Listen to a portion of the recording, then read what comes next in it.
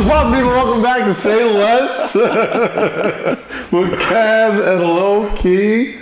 I'm your boy Kaz. This is my very nervous and probably frightened friend Low Key. Yo, what up? It's Low Key, straight from New Jersey Howard University graduate. Yeah. And you know why I'm saying that this week. I was about to say. You know why I'm saying that this week. Oh man. You know why I'm saying it. Go ahead, let the people know why I'm saying it, Kaz. Well, first off, can we introduce who else is here? We got Jake in the back. What up, Jake? We got Eden Madden the cameras. What's up, Eden? Shout out to Lions Den Barbershop and Cliffside. Well, did I shout out the sound? Whatever. Shout out to Lions Den Barbershop in New Jersey. Yeah. Know what I'm saying? Always holding us down. Right. Every week. Man, shout out to everybody subscribing to the podcast. Make sure to watch the podcast in its beautiful, full entirety. You go to youtube.com/Kazim. That is youtube.com/KAZEEM. Make sure you subscribe on Spotify, Apple, Google, wherever you get your podcast. Shout out to Whistle Sports. Shout out to Brother Networks. And Lo, Yeah. now you can talk your shit. What's her name? Tell me her name. Now you can talk your shit. No, tell me her name. Y'all about to be insufferable. Please, tell me her name. Y'all about to be insufferable. What's the news that has happened? Congratulations to Joe Biden's presidential running mate. Vice presidential running Vice presidential running mate, rather. I'm sorry. I guess it would be his presidential running mate, so make her the vice president? Yeah. Right? Yeah, whatever. We're not politicians. Then semantics. Yes. Anyway, Joe Biden Kamala knows Harris. that he is up against it when it comes to Donald Trump and winning this election. And what happens when men everywhere need help and they're going up against it? They go and get a beautiful, educated, glorious, superwoman, black woman, black Howard graduate woman. The Howard University, anybody knows Nigga, we can't have homecoming? Oh, so we coming home to the White House. We are coming home to the White House. Anybody who knows anybody who goes to Howard knows they have such an insatiable level of feeling themselves. Bro, we waved that fucking bison flag all over the fucking world. I don't care if it's entertainment. I don't care if it's politics. I don't care if it's, religion. I don't care what it is. We come from a cloth that is beautiful, that is different, keep talking, that is golden, and now we have a chance. Now we have a chance. Donate to your boosters. Right. Where's that flag, man? Now we got a chance to shift, what America is standing on, how America is being represented. The first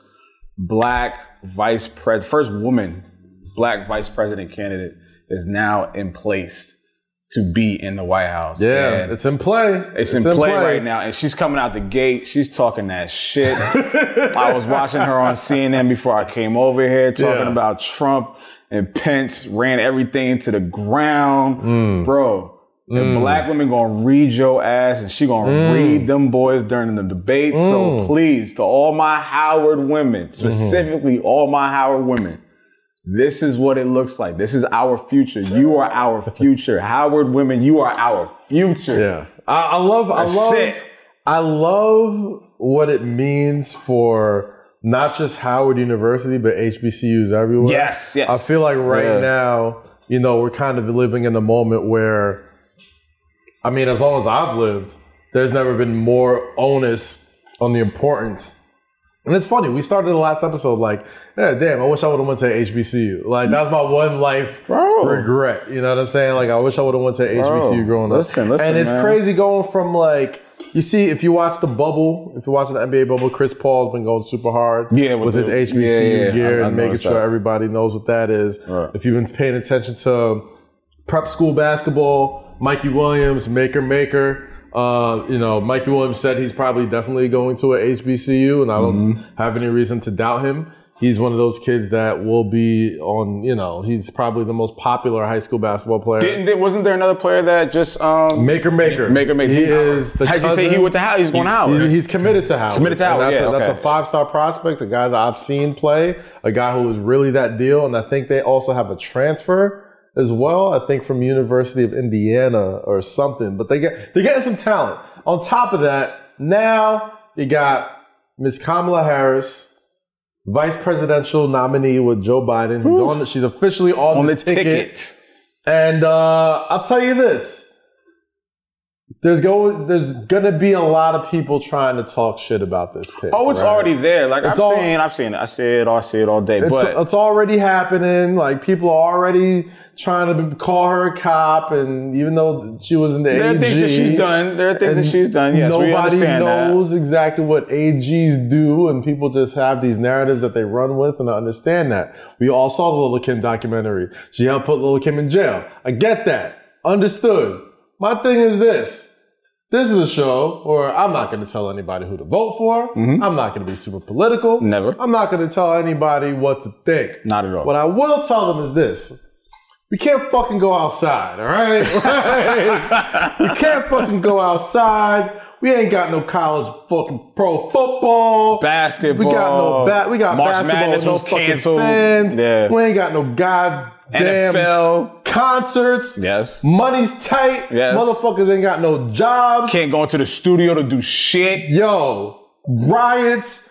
Protests, cops killing people for no fucking reason. Well, that's nothing new. That's nothing new. But all I'm saying is this. Even when motherfucking cops is killing people for no fucking reason, at least our people who have previously held the presidency got up there and sold us the beautiful lie that we needed to hear. Like, yo, it's a fucking tragedy that this happened. Man, we're going to do better. Da, da, da, da. Trump gets in there and is like, they're fine people. they're all right. Like, what do you mean? All I'm saying is this. I'm not telling you who to vote for. All I'm telling you is the last 4 years have been fucking crazy. The last 4 months. Fuck the last 4 years. The last 4 months. If you want to live through another 4 months of this shit, add on another 4 years of this shit, bro, be my guest. I can't take this shit no more. I'm not even going to sit here and try and pretend like, whatever is said or done in political circles is something I keep up with on the daily, right? What I do know is this. The whole world got hit with this fucking coronavirus, right? We're the only country in the world that is still fucking dealing with this shit. And it doesn't seem like it's getting any better. Like, it seems like it's gotten only worse. It's getting progressively worse because of the tone deafness that the administration has in regards to responding to it, in regards to recognizing it, and also in regards to disabling the pandemic force that was in place when Obama was here. And they tore that shit down. So there's a lot of things that we're recognizing, and then they're trying to take credit for in regards to, we shut the country down. Cool. You're supposed to do that. I'm not going to pat you on the back because you took care of your fucking kid. That's your job. But now it's like every fucking news briefing or every press conference is, we're doing better than the rest of the world. We're not even doing better than New Zealand. New Zealand has went 100 days without cases, and they're outside. They're inside eating. Bro, we're about to get our shit taken away again at the end of October. Yeah. And then the audacity to send kids into school. Yeah. So if you just listen to the last 30 seconds of what I said, and you still haven't grasped the fact that, yes, I get it, Biden has done his shit, Ms. Harris has done her shit. And this is an argument of the lesser of two evils. And I understand people don't like that argument, but right now, I cannot go another year of living like this. Yeah. I can't do it. It's a funny way of looking at it, because right now, it's real easy to just be a skeptic when it comes to politicians. Like, you're playing into, it's easy to get, especially when it comes to presidential politics, when it comes to presidential elections. Like, right now is the time where, yes, you will hear all of the dirt, and it won't stop. You will hear every horrible thing that somebody. You're supposed to. For the rest of life. You are supposed to. Strategy. This is what they do. This is how it's supposed to work. But what I'm saying is this. When it comes to Kamala Harris specifically, and I saw, I wish I could remember the actual tweet that the actual person that said the tweet. But they said, no matter how you feel about this politically, you know that side is going to attack this woman specifically because she's a black woman. Like, he already started. He already started. His part of his campaign strategy is to mobilize people who look at a black woman and says, this person you can't trust. You know that same black woman down at your block in your suburban neighborhood? That's the type of people you can't trust. You know when you clutch your, like, it's happened. Like, we've already seen it. Yeah. We've already seen it in the past. So when it comes to this is nothing new. Like, what we're about to see, and we're only 2 days in, what we're about to see is an attack on black women, attack on Mrs. Harris, attack on her credibility, her ethnicity. We're already seeing her white husband. Yeah, we're already starting to bring up the cops shit. It's like, listen, bro. It's gonna happen, but Kamala Harris could come here with a monkey for a daughter, like an actual monkey. She could come here with a club foot. Like, here's how badly you fucked up, all right? Like, there's literally nothing you could do for me to vote against you. Like, I'm not even voting for Biden or Harris specifically. I'm voting against you. That's how badly you fucked it up. Like, I can't even passively just be like, I'll skip the whatever. Oh, Hillary will win. I'll skip it. Like, whatever. Like, I'll take it's gotten that vote. Bad. Like, no, it's gotten that people bad. People aren't even necessarily voting for for Biden and Harris's policies. Shit could probably be worse. There's always the possibility that shit could end up being worse. Politicians are politicians, regardless of what they do, what they represent, where they from, where they graduated from. They are politicians. Obama's done some fucked up shit. Bush, Clinton, down the line. This, what we're observing right now, is unprecedented. This is the first domino of proving the theory that a lot of people had, which was Donald Trump's presidency was probably the best thing that could happen to us. Yeah. Because it showed us exactly who the fuck we are. There's no turning away from it now. It's like, listen, this is a country that was raised on racist principles. This is a country that was stolen. On the backbone of slavery. On the backbone of slavery. This is a country that literally have not abolished slavery. Like, if once you get put into a jail, you are technically a slave again. You know what I'm saying? Like, there's nothing this country has shown me in the past 4 years specifically. Not to say I haven't known for years and years and years, but I couldn't force feed myself the lie that this country sells to us anymore. All men are created equal. It's now becoming like, and like you said beforehand, like we saw the trinkets and the little, dressings of it, or just situations that would show us like, damn, this country is like really fucked up. Yeah. Right now, it's extremely explicit. Yeah. And it's almost like it's smacking you in the face and daring you to do something about it. That's how racism is. And I think fucking, it was either Skip or Shannon Sharp said it on Undisputed. Yeah. Racism is profitable or something like that. Something to that degree. Yeah. And it's like, racism fuels almost the economy. I don't know if, you know what I mean? Sure. Like, it fuels the economy. And it's because the sliver of it isn't just racism. It's about, biases. It's your own inherent biases that everybody has, right? Like, especially when it comes to this country and how it was built and the history of it and trying to hide from it. I think that's always been like the big fucking hang up when it comes to America. Like, we've always tried to pretend that we didn't enslave a whole race of people for what? 400 years? Yes, 400 years. Like, we really try to pretend that this shit didn't happen. Whereas, you go to Canada, and I saw this on I think a Seth Rogen stand-up of all stand-ups. Like, you go to Canada, if they're having a comedy show, if they're doing a show on the Indian burial ground or Indian he said that on the shop. Yes, on the shop. That's what I remember seeing that. He comes out and he says, before we continue, we must acknowledge that we are on sacred ground. This ground, these things happen, these atrocities, and we're going to take a moment to acknowledge this. You know what I'm saying? Like, sort of like how for the first 2 months after George Floyd passed away, everybody like really pretended to care about black people. As cool as that was, that's what they do all the time in Canada when it comes to certain, certain situations or racial situations. Yeah. So if you're not gonna, one, apologize or at least acknowledge that, oh my God, this isn't the America I grew up in. This isn't us. Like, no, it actually is. This is you. Like, you got to stop fronting on that, one. And two, now you got to understand that, okay, this world that we built, if you're not going to have reparations, if you're not going to financially, which will never happen.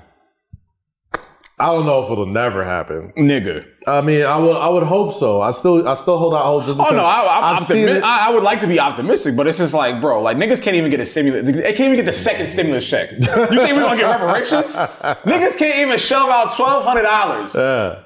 You know how much we're owed? My thing is reparations have happened. Like people, like so many enslaved and indigenous people. I was about to say disingenuous. No, indigenous people were given reparations. The American Indians had. A couple other people had. A couple other groups of countries. I'm sure there's a list that Jake has that will show you all these type of things. My thing is this: to circle it back to Kamala Harris and her, vice president nominee, a good portion of that political campaign is going to be centered around the fact that she's a black woman. So at this point in time, especially in this point in our history, that we haven't necessarily had to deal with these sort of things in our adulthood because, now we're adults. Like we always we always look back in the 60s and think like what we would have done. Like what would you have done at this point? Like, is it really that important for you to get your hot take off about, oh, well, she's a cop, right? Like, she... Like, is it real? Like at this moment right now, do you think it's really that important?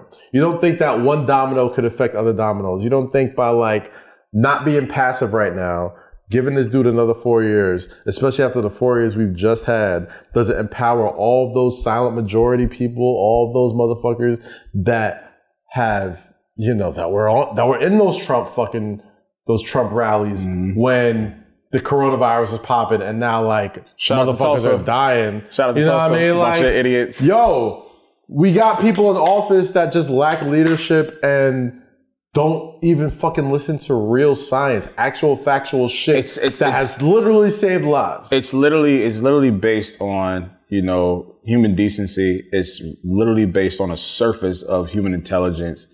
And it's not like this guy really has to do a lot of shit for himself. He has people handing him shit, showing him shit, detailing shit for him. It's so like, and obviously being a president is not the easiest job. It's not an easy job at all. Yeah. But it's like, bro, you can't act like a second grader and be like, no, I don't want to read this. Yeah. No, I don't want to take a nap. No, I don't want to go to the doctor. It's like, nigga, the smartest people, the most informed people are at your beck and call. Yeah. And you still refuse to even glance in their direction and say, hey, what do you know that can help our country? Mm-hmm. And it's still to the point where he was like, well, I read a lot. It's the arrogance. What are you reading? Bro. It's the arrogance and it's the unraveling. It's just like the oblivious. You can't be that oblivious with that much power. That's the thing that I'm just trying to get at. It's the complete unraveling of what it means to be president. Bro, right? I didn't know you were that dumb. And I'm like really watching all these interviews and watching his press briefings. And it's just like, bro, you talking about the 1917 pandemic ended World War II? Nigga, I'm not a fucking history buff, and I knew that wasn't fucking true. It's like, are you really sitting? So, again, bringing it back to Mrs. Harris, do you really want to go through another 4 years of that? I don't. So please do it right. And at the same time, black men specifically, like, we can't let black women down. Like, we know they're gonna fucking mobilize and vote for this woman. Nigga, I'm watching it I go to Howard, so my timeline is HU, Bison, AKA, like, my timeline is flooded with that shit, so I can't even ignore it if I wanted to. Mm-hmm. Yeah. You know what I mean? So, like, I get it. Mrs. Harris has, Kamala has done whatever she's done in California, whatever. Okay, I get that. Politicians have also done fucked up shit, but Politicians do fucked up shit. If you don't like it, bro, if you don't like it after this election, once you get this dumb motherfucker Trump out, you make sure you are voting in your local elections, your local advisory boards, your cities, your local senates, your city senates. If you really, really are about that life, and don't just see a bunch of headlines and be like, oh my God, and just kind of believe everything you read. Like, if you're really about that life, be about that life after we get this motherfucker out of office. Like, get Trump out first, and then take your pivot. Then, you know what I mean? Then we got 4 years to criticize her as much as we fucking want, bro. Just like we did Obama. Just like we did Obama. Like, everything wasn't sunshine and rainbows with Obama. There was a lot of times I'm like, man, what is this nigga doing? Right. But that's it's politics as usual. Yeah. That's all it is. Absolutely. But I always say her name wrong, but like, you know, congratulations, Kamala Harris. Just, you know, Howard graduate, first black woman. Howard ladies are going to be insufferable. Yo, Sydney been going crazy. Insufferable. Sydney been going crazy with this shit. I've seen every picture on the stories with a picture of Kamala Harris. I'm like, yo, I get it. This is rare. Like, I never thought I'd see the day. This is beautiful, man. I never thought I'd see the day. You know, I don't want this to be, you know, political. Say less, but you know, we gotta touch it sometimes. I feel like we're gonna get a lot of heat for this. I can't wait for this. Yeah, I know. We're gonna get a lot of heat for this. I can't wait. Who gives a fuck? What else we got? Oh, all right. Let's get into it. Gotta fuck around and piss Dame Lillard off. not y'all.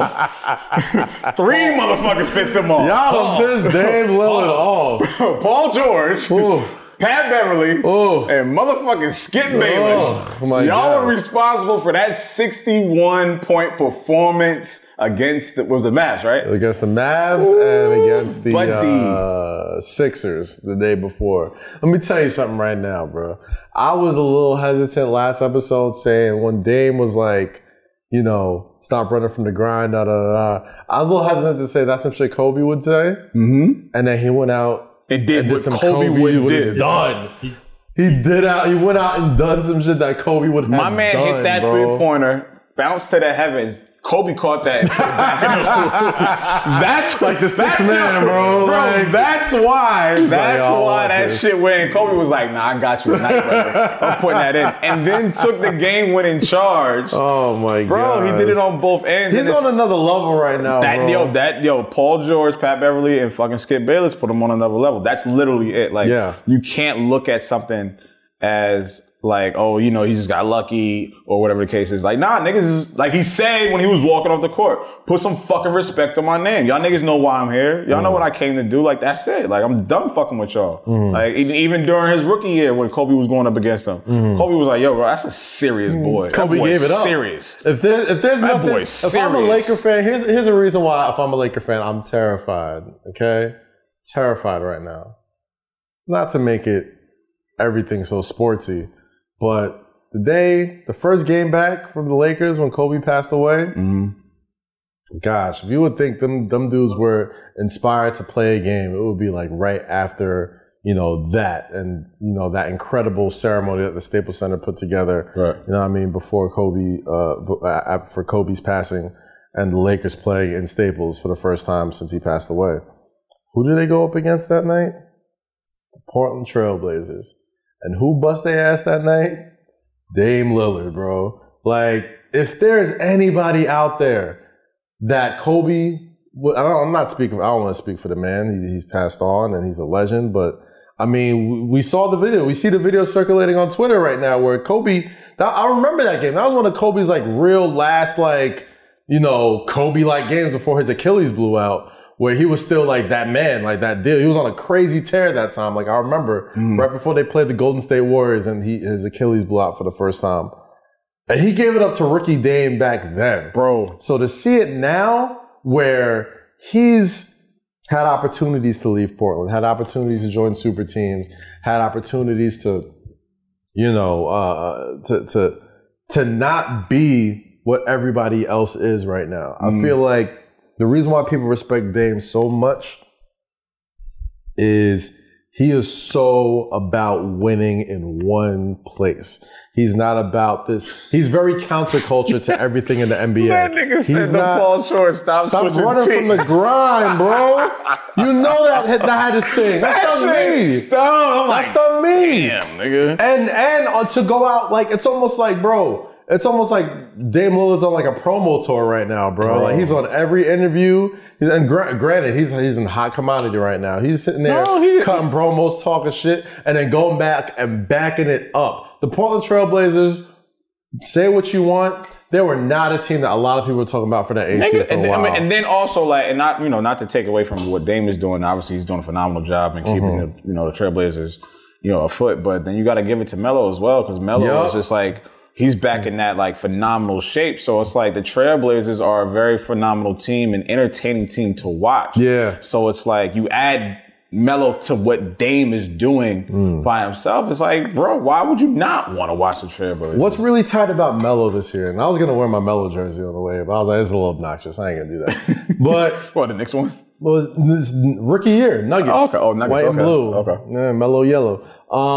The one thing that's really interesting about Melo right now is he's proven a lot of the doubters wrong. He's proven a lot of people that thought that he couldn't take a back seat, that he wasn't ready to like be, giving it up to somebody younger than him. You know what I mean? Like a lot of times you think that a guy that age wouldn't be able to be like, all right, my years have passed me. I got to be able to take charge when I need to, play defense, da-da-da-da. Like, I didn't think, I'll be honest, I thought Melo was still good enough to be on a team and still play pretty well. I didn't think he would be playing this well. Bro, all he needed was just someone to lean on. Yeah. And it looks like, again, like I'm not the most, analytical NBA guy, but like I watch Melo a lot and I watch his, shit, but it's like you got a nigga like Dame. Yeah. And then you could place your confidence in a guy like Dame who's going to do it on both ends. Yeah. Bro, now I can focus. On top of that, I feel now like I can focus. This is the first time in a long time Carmelo has single coverage. Like probably the first time in like since he was maybe in middle school that he only has one person guarding him. And the skills that he's had those same skills as he was a rookie. Like he scored like a veteran the first day he walked into the NBA. Like just give him the ball. He could, like somebody said he could score in a phone booth. Like that's how efficient he is when it comes to getting his shot off. So now he only got one person to worry about, because there's a person who's capable of dropping 50 every night. And you got CJ McCollum, who's not that far back. And you got Joseph Nurkic, being a paint beast. And you got, Hassan Whiteside, who's also like not no slouch. This is probably the best situation Melo's ever been. I'm going to get you one-on-one every possession down. I'm going to burn you every time I get that possession. Every time I get that ball, I'm going to burn you. Gosh, how many... I can't even think of a contested three Melo's taken in this bubble. Like every bro, shot, and that's fine. Yo, give him up. I love it. It's fine. Get the points up. He's loving this situation. Get them points up, Melo. You see Dame drive and kick, and you always see Melo wide open in the corner. Give it to me. Wide open at the top of the key. That is him all fucking day long. All that attention can go right to Dame and McCullough, all that shit. Yo, Melo's gonna be on that corner, right on that little right here. Boom, 3. All right, cool. Top of the key, boom, another one. Cool, maybe 17-footer, boom, another one. That's fine. And Melo will move around. We got skinny Melo now. Yeah. So that nigga's mobile. So I'm gonna tell you, I'll say all that to say this. If I'm the Lakers, I'm worried. I'm worried. I'm worried, bro. Like you got no Avery Bradley, you got no Rajon Rondo, you got Dame Lillard going scorched earth. You got Anthony Davis having some games where he doesn't look like Anthony Davis. And mind you, one thing I'm very scared of doing is doing the same thing I do every year with any LeBron James-led team, and that is write them off before the playoffs start. It seems like we've done this every single year he's been going to the playoffs. We didn't do it last year because obviously he was hurt. But his team just always either just go into slumps or they just kind of look a little shaky before the playoffs start. And then once it's playoff time, boom, lights out. The one thing that makes me worried about it though is that a lot of these times, Bron has had home court advantage. He's had that juice of being in the home court for those first 2 games. You pretty much give him. You're giving him those 2 games. What did I tell you? What did I tell you? I told you. What? I told you. This is This is the easiest. I told right, you. but this is the thing. For some. Huh? For some. LeBron. But, no, it's for all because all included, because you don't have your home team. You don't have your home court. You don't have your home crowd. You don't have your home rituals. Everyone is in this fucking bubble. Yeah. Everyone is equal. I mean, aside from like playing skill and that type of shit. Mentally, everyone is pretty much equal. Yeah. We're dealing with the same type of shit. But that's what worries me about the Lakers, right? Because I feel like Bron's gonna bring it. Like the home court advantage isn't for superstars. Superstars is gonna ball regardless. But it helps. I don't think it does. I think if you're that dude, you're gonna ball wherever. What home court advantage helps is fucking 7th guy coming off the bench. Like the home court advantage helps Danny Green. Home court advantage helps Dwight Howard. Helps those guys that need to get up. You know what I'm saying? Like that need to. But when and I watch The Last Dance a lot. I just jump around episodes, but I love to watch that shit. But when I would watch them play the Knicks at home, there was just a different energy with the Bulls when they played anyone at home when it was like important. Like these niggas were just like demons, and these niggas were tumultuous against their opponents. I get it on the road, when you got to perform, you will perform. But watching them play at the United Center or watching them play at Chicago Stadium, that's a completely different fucking team. You know what I'm saying? So when I say that, Michael kind of, needed that push. Like that crowd and that atmosphere, it does something to you. It does something to your rhythm. It does something to your blood. So when LeBron's in, when he was at the Quick Loans Arena, it did something to him. When he's at the Staples Center, when Kobe was at the Staples Center, that does something to you. That home court, that home love, that does something to you. So when we have these kids, these guys are in a bubble, the energy is unbalanced. Yeah. You feel what I'm saying? The energy is not necessarily there. Niggas gonna show up, but they'll show up. That does matter. Home court does matter to me. I feel like it does matter, obviously, but I mean, like with a guy like now that it's not there, now that the playing fields are kind of level. I've said that these NBA bubble games are like our get back for not having March Madness, right? And a lot of times when March we're watching Madness, games at like 1, 2, 3 o'clock in the afternoon. Watching games all day long, right? And you're making these games matter because there's no home court advantage in March Madness. So what I say, you could be a 1 seed, you could be whatever 16, the fuck you want. Yeah. The teams that usually win the championships are the teams that are the hottest going into the tournament. Like, I think of back in the day, you think of teams like the Kemba Walker UConn Huskies, who weren't even that great. You know what I mean? I got healthy at the right time. Kemba got hot at the right time, and they just rolled that motherfucker to a national championship. Right. Dame Lillard right now, like, weird things happen in, like, shortened seasons, right? Like, I feel like the last time an 8th seed went to the NBA Finals was the New York Knicks when it was a lockout. They played the Rockets? They played the Spurs. Oh, Spurs, I'm sorry. It was a lockout shortened season because, they didn't play until like January or some shit like that. And then, teams get healthy at the right time. The Blazers have this certain mix of things kind of falling into place for them right now, whereas I feel like they could go on a crazy run. At the same time, they needed all 61 of Dame's points to beat the Mavericks. Like, to continue to ask him to continue doing that. And that's the thing. Is a lot. And that's the thing. I don't think this wave that they're on is beautiful to watch. Yeah. It's not necessarily going to be at that same tipping point going into the playoffs because if they were going to the playoffs right now, I'd be scared as fuck. Yeah. Well, the playoffs start next week. Oh, well, then I'm scared as fuck. That's what I'm saying. No, I thought they start later. Okay, I'm scared as fuck. Nah, they're catching fire right now. There's playing games. So then, this is, and what seed are they? They're locked into the 8th. They could possibly move up to 7th, or is that not? I think no, they can't move up to 7th. They might still have a plan because I think Phoenix, right? Right. Still mathematically. It's either Phoenix and Portland or Portland and Memphis. Yeah, Portland's yeah. in there though. Yeah, Portland. So And obviously, LA is NBA. Lakers one. are the number Lakers one number seed. seed, So okay. it's looking like that's who they're gonna look at. I am nervous. Yeah. Okay. Now, if I'm a because I Laker thought fan. For some reason I thought the playoffs started later. I'm nervous if I'm a Laker fan. I Yeah. said this like 4 weeks ago. And you know what's funny? Scare me the most of anybody. You Yeah. know what's funny? Taylor Rooks. Shout out to our girl Taylor. Shout out Taylor. She had asked LeBron a question the other day. She was like, on the scale of 1 to 10, how prepared are you guys for the playoffs? Right.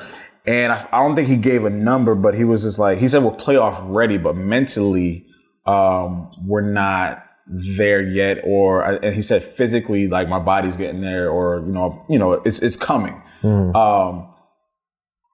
With that answer, and with the evidence that we're watching the Blazers, when you mix those two together, to your point, that makes it scary. It makes it scary, man. My thing is, there's one or two things that's gonna happen here.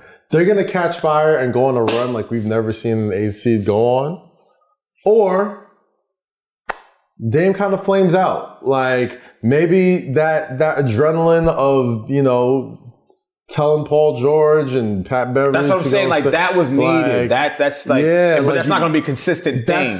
That's a lot to carry throughout an entire playoff run. Right. That's a lot of games. Right. You're asking to do a lot of lifting. CJ McCollum shot 2 free throws with a broken back or something like that. Like some wild shit. And Dame is not getting 18 for 18 free throws every night. Nah. But Every night. there's a lot to be worried about. But man, shout out Dame Lillard. He's on a fucking run now. Yo, listen, man. Shout out to the Blazers being very entertaining right now. This is beautiful. Yeah, there must be. I can't remember the last time there was a player that was not even just the Blazers. Like, yo, there's certain people. Iverson. Not even Iverson. I mean, like, there's certain people where when the game's on the line, like they're league pass specials, right? Like, granted, we're at a different sort of time. There's not really like a league pass option where there's like mad games going on, but there's always that player where it's like, yo, 2 minutes left down, da da da da da. Oh, I'm tuning in. I gotta watch this real quick. Gotta go. I gotta You know watch what I'm saying? I gotta Like, watch this. I gotta watch this. A handful of people do that to me. Like D Wade used to do that for me. Yeah, LeBron. Kobe absolutely LeBron did that for did me. it. Yeah. Bron's always on national TV. But Okay. So you talking about the league pass? It's like, oh shit, I gotta get out this game. Right. Okay, I got you. Dame Lillard is must-see TV in crunch time. Like, I don't think there's anybody in the world I trust more with the rock, with the game on the line. Maybe Steph Curry. I don't think. I trust Steph more than Dame. I think maybe No way. I trust Steph out of all three of them. Out of all three of them, I trust Steph more. I trust Steph to like. Here's Steph Curry's thing, right? Steph is the master of the go to hell threes, right? Like when you like already reeling, like they don't win by decision. Like they go for the knockout blow. And Steph Curry can end the game with 2 minutes left, right? Dame Lillard can end the game with 0.1 second left. Right. You know what I'm saying? Like KD can do the same thing too. Right. So like if the game is rolling and like you're up by 2, you got to stop. You get a 3, and if you get like another 3, that's like that backbreaker where the team's like, that's Curry. Fuck, that is a Steph Curry specialty, bro. Like he will do that to you all day, every day. Right. The thing with Dame is never out the fucking, like they could be down 5 with 2 seconds left. I'm like, man, he gonna figure out a way to get Dame this. Dame gonna pull this shit off. Even when he missed those 2 free throws in the Clippers game, I was like, he don't get that one back. Like, you know? He hit 36 of his next 37. Yeah. And Shout out to Dame Lillard, brother. You know, you're doing your thing. You're doing the bubble of justice, but I still think you can't rap, so say less. On the Dame Lillard thing. I'm sorry. I didn't mean okay. No, I just don't think he... All right. On the Dame Lillard thing. Nigga, you brought me on this show. I think Dame Lillard can rap, bro. I'm sorry. Actually, you know what? I don't want to upset this nigga. So, you know what? Who's upsetting you? Not you, nigga. I don't want to upset Dame. That nigga be watching shit. Nobody wants to go there. I know Dame. I don't want no smoke, my Dame's guy. the right amount of petty, too. Right, yeah, I'm cool, my guy. I'm like, nigga, what you say about me? somebody at that. And you a music critic too? Like, Yeah. Oh yeah. Yeah, I don't want no smoke, Dame. I'm about to say he probably he'll gonna end up on Rap Life this week. Shit. All right, we'll Shout out to see. Ebro and the Deska. Shout out Ebro and the Deska. Apple Music all day. Man, I'm just a fan. I'm a One fan. more right thing now. on Dame.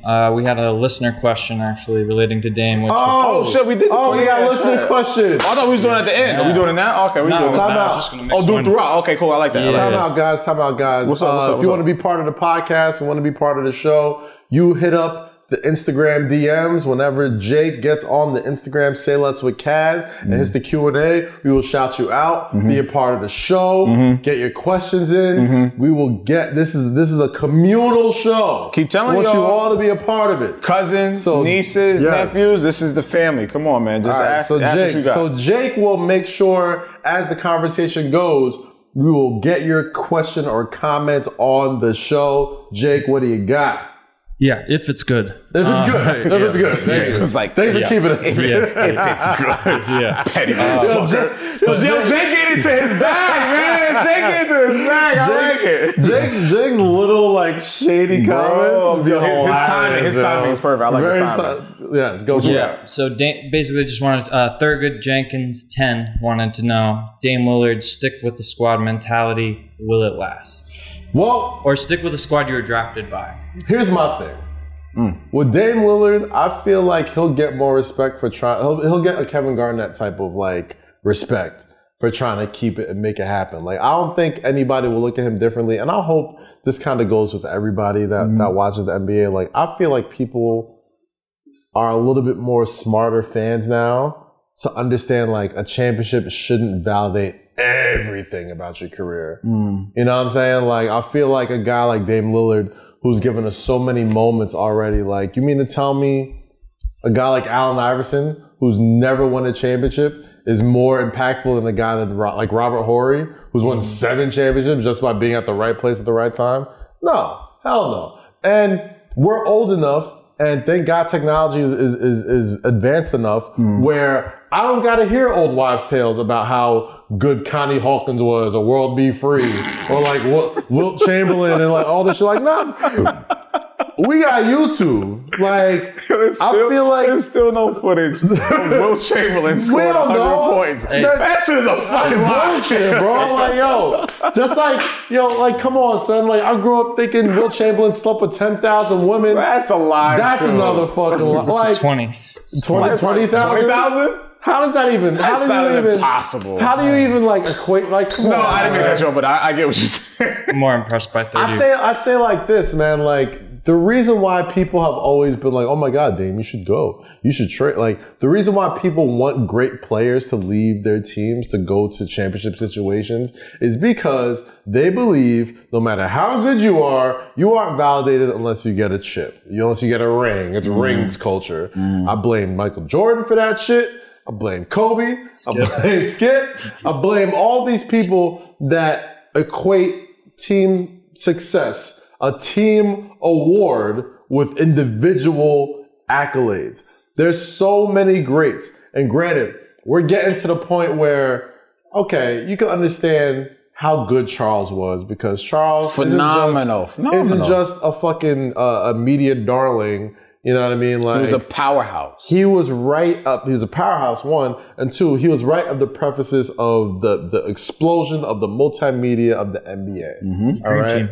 the dream team. Right. yeah. Anybody on that dream team is within basketball canon lore about greatness. Okay. Yeah. Now we're at a point where I hope, if Dame never wins it, because Dame felt so strongly about winning it at home, winning it in Portland, winning it with the team that drafted him, because it says more about him. I do feel like, 1, nobody should judge him because of the level of play he's been on and things he's been able to pull off and things he's been able to do in the era where teams move everywhere. And he's been deliberate about saying, I'm not running from the grind. Like, this is what I'm doing. I feel like people will look highly on that in his I past. think I look at it like this. Dame can't leave specifically because of what he said to PG. Yeah. You like, now can't. you're stuck. Now you're stuck. Yeah, now you're Man, stuck. but and you know, I say all that, you know, just like as a joke, but like at the same time, I would love just to see him achieve that goal because I wish Allen did it. Yeah, I wish he reminds me of Iverson. He gives me. He's a more polished Iverson. Yeah, I wish Allen did it because I was in high school and I was watching his every move, his every game, like rooting for the Sixers and this and that and the third. I wish Charles did it, but I really would like to see Dame do it because he's really poking his chest out. People are really starting to respect his mindset in his game. So I would like to see him stay put the work in, organization build around him. Pay him his fucking money. Oh, he's getting paid. He's not a supermax. Yeah, I would. What LeVar said? Huh? LeVar said about paying their backcourt on. Right. He said, yeah. Well, LeVar Ball said it on our podcast. He said they'll never win anything because you got $300 million tied into your backcourt. So it's like, yeah, I would like to see Dame stay put and do it for that city, and then that's a validation for himself, not even for like his cohorts, his teammates, or the skeptics. That's a validation for yourself. So when you can stay put and and because we're in the era of the super team and everyone's traveling around and moving around, he stayed put, did it himself, and still one of the illest niggas. And then maybe get a Grammy in 2020. But honestly, it's more like the Dame Lillard Allen Iverson comparisons have been like going on pretty heavily in the past couple of weeks, man. Like he kind of seems like he's taken the Allen Iverson sort of mold and has elevated it. Like he's from a like cultural standpoint of being like relevant. Well, no, not even that. No, because like Allen Iverson was extremely influential with the culture, like from the culture conversation. Yeah. Dame is like in that conversation, but what Allen did for the culture in regards to tying hip hop and NBA. Dame isn't really doing that. Like, Iverson kicked those doors down. Iverson was the pioneer of that. Yeah. So I don't want to say Dame is in that conversation. The comparisons of how they are and like their demeanors and like, the underdogness. Yeah, I can understand that. I mean, honestly, I think there's more there to it. I think maybe later on down the line. I think right now we are in a moment, like there's certain players that have their fucking moment where it's like, yo, there is, I remember the time, I think it was 2017, 18, Steph Curry. Like the year where he was undisputed, 2016, 2017. Unanimous MVP year, Steph. Right. Where it was like he went from like superstar to like, oh God, this is one of the greatest cards I've ever seen in my life. Where he's hitting that fucking game winner in Oklahoma City from overtime to force from half court. Like that was the first big fuck you three where he's like. If anybody remembers that shot, like everybody sees Steph and Dame and I remember all these like Ainsworth watching that shit and the whole place went crazy. Like we're sitting there watching. It was on ABC. It was a primetime game. Saturday night. I remember this. And we were sitting. I was actually about to link you. No, you weren't with us. I was about to link you. I was with Cam. I was watching the game and the game was so close. I was like, all right, let me finish this before I head out. And then I just remember him just stopping. With like 6 seconds left on the clock. And they had a timeout. And the nigga just said, fuck it. And just pulled. And that was like that's such a landmark basketball moment. Like I didn't realize how big of a moment that was just in the game of hoops right then. Like in everything I've been taught about basketball leading up to that moment is that's an awful fucking shot. That's a terrible shot. You call timeout, you set up a play, you talk to your coach, you do this, you do that, you run a play, you get to the free throw line, you do something to force overtime. Steph said, fuck that, we gonna win right now. Which is what Dame did to Paul George. Because Paul said that was a fucking horrible shot. Dame said, bop. And here's the thing. I hear Paul George. I get it too. Both of them were horrible shots. And that's the thing. Great players make terrible shots all the time. They make terrible shots look beautiful. Yes. And on top of that, like I've said in many episodes, that's a terrible shot if you didn't have 47 points leading into that. That was your 50th bucket. At that point, this is a heat check. At this point, it's like, man, we living and dying with me. And that shot like broke basketball. Like that was the moment of the point guard revolution that, right now we got just a golden age. Kyrie Irving, Stephen Curry, Dame Lillard, Chris Paul. Russell Westbrook, Chris Paul, Ja James Morant. Harden, Ja Morant. You need Devin one Booker. of these, Devin Booker. You need one of these special guards that spread the floor to win. That shot broke basketball because we've all been taught. Anybody from the littlest league of playing basketball, you guard the three-point line. You protect the three-point line. Once Steph Curry made it normal for people to be like, you got to guard him as soon as he crosses half court, that broke open defenses everywhere. That broke open just the scope of how you guard a team with a shooter like that. It keeps people spread out. And now you got a guy like Dame Lillard and Steph and Kyrie and all these guys that just can bomb for wherever. James Harden, like a bomb from any length. You've given them so much space. Because once you get beat on that deep contest from 45-something feet, now I'm past you. I'm worried about the next guy. Dish. If that guy isn't coming, I'm dishing. If not, everything's open up. That shot broke basketball. Coaches everywhere were just like, How do we defend this? I guess that's it. There's no defense. There's no defense for that. There's no defense for Because like, that. I even see like when I'm just watching like shit on Instagram, I'm watching kids pull up from 49, 48 feet. And like knocking shit And down. hit it. And And hit it's it. like niggas are like pulling up on 3/4 court because it's like, yo, bro, like homeboy's about to pull up from somewhere. And we don't know how to defend that. Nigga, when I was playing ball, niggas was lax. Yeah. Like we was lax at the 3-point line. Yeah. Unless it was like game time, full court press, or we were just in one of those moments. Yo, back the fuck up. It's like, here, take that. You know what I Like, mean? yo, nigga, go ahead, yo. Because we wasn't But- worried. Yo, we were worried about getting beat off the dribble. Yeah. Nigga, I played against Jason Williams, the analyst. Well, man, you know, Duke Superstar. Duke Yeah, I'm sorry. And I know Jason. Damn, No. Low. No, I know Jay. Yo, St. Our audience Patrick's. is not that young, bro. No, I'm sorry. I'm old as fuck, so I have to correlate it. We would play him. Jason Williams was an actual basketball player. Jason that was Williams really was a good. Duke superstar. I think it was St. Peter, St. Patrick's. St. Joe's. St. Joe's. I would say Patrick. St. Joe's and Metuchen, Yeah. Bro, playing him off the dribble was the worst thing ever. But we weren't worried about him pulling up from like 38, 39. We were just worried about him getting to the fucking bucket. So we had to meet him at the 3-point line or even like a little bit further up. Now niggas are meeting because niggas is going to pull from wherever the fuck they want. Was that the best player you ever played against in high school? Ever. Oh my God. Ever. And that nigga tormented us. There's nothing like being in high school and lining up against that guy who's going to the NBA. Bro. That lets you know. Play against Wayne Selden. You're nowhere. You're nowhere near. All right, tell me your Wayne Selden story. I basically got in for like 2 minutes, got cooked on post up, and then that was like we spent very little time on the court at the same my time. God. Bro, I knew I was nowhere near his cloth. Yeah. Like I'm just like, this kid is fucking different. And he just he was like he was stocky and he was fast. And whatever move he wanted, he took. Yeah.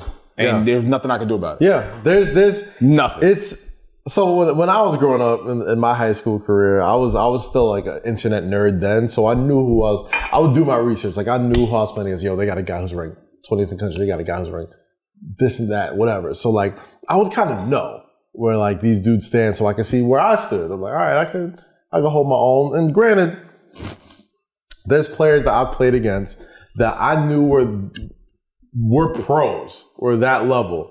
But not like I held my own or anything, like I didn't get cooked. But at least I had I was like, okay, I can get to that. Like if I work really hard enough. Right. Like I played against J.R. Smith, played against Dwight Howard, Sebastian Telfair. Sebastian Telfair, yeah, the AAU. Sebastian Telfair was the best guard I've ever seen in high school. Yeah, the best guard I've ever seen in high school. Like he was unguardable. Unguardable. They're so fucking like ridiculously fast.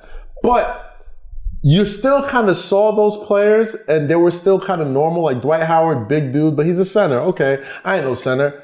J.R. Smith, 6'5". Okay, all right, I got to work out a little bit. I got to shoot the shit out of the ball. The one player that I played against in high school that let me know there's no way I'm ever seeing an NBA court was Kevin Durant.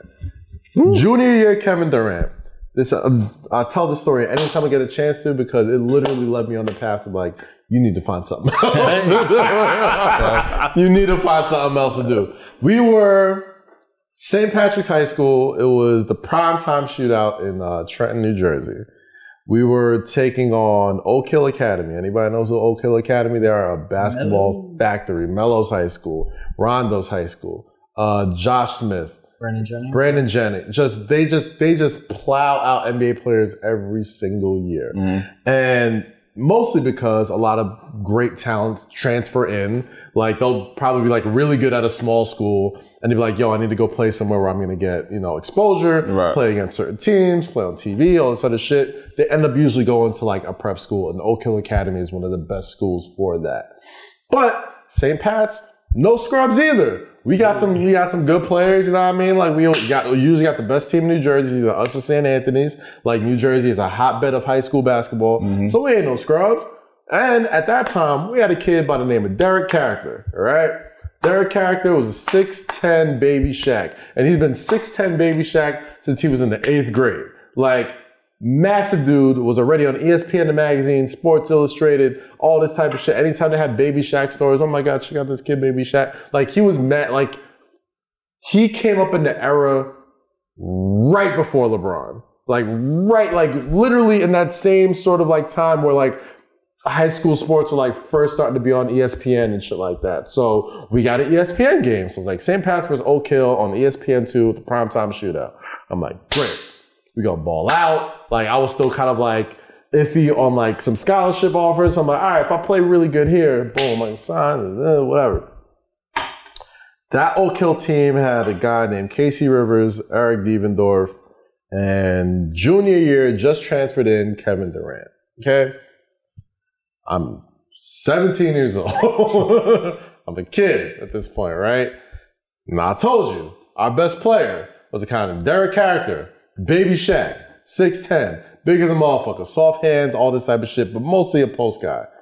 Kevin Durant, you see now, is the Kevin Durant I saw then.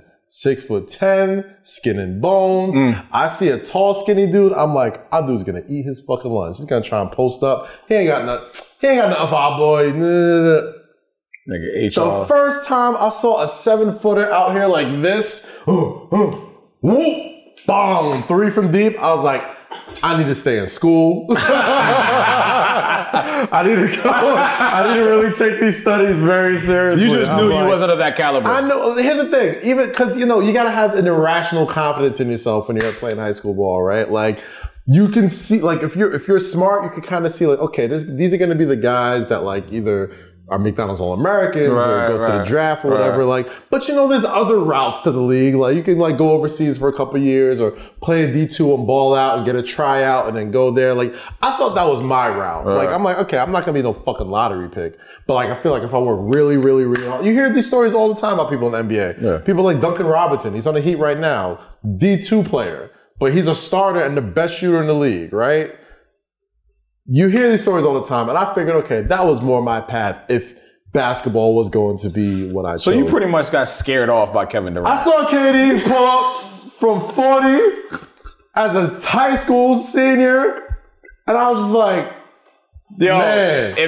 Kevin, if you're watching this right now, just understand that you killed my best friend. You killed my best friend's confidence. Can I tell and this nigga could have been a fucking millionaire. Listen. And now we're in a fucking barbershop doing a podcast because you killed this nigga's confidence.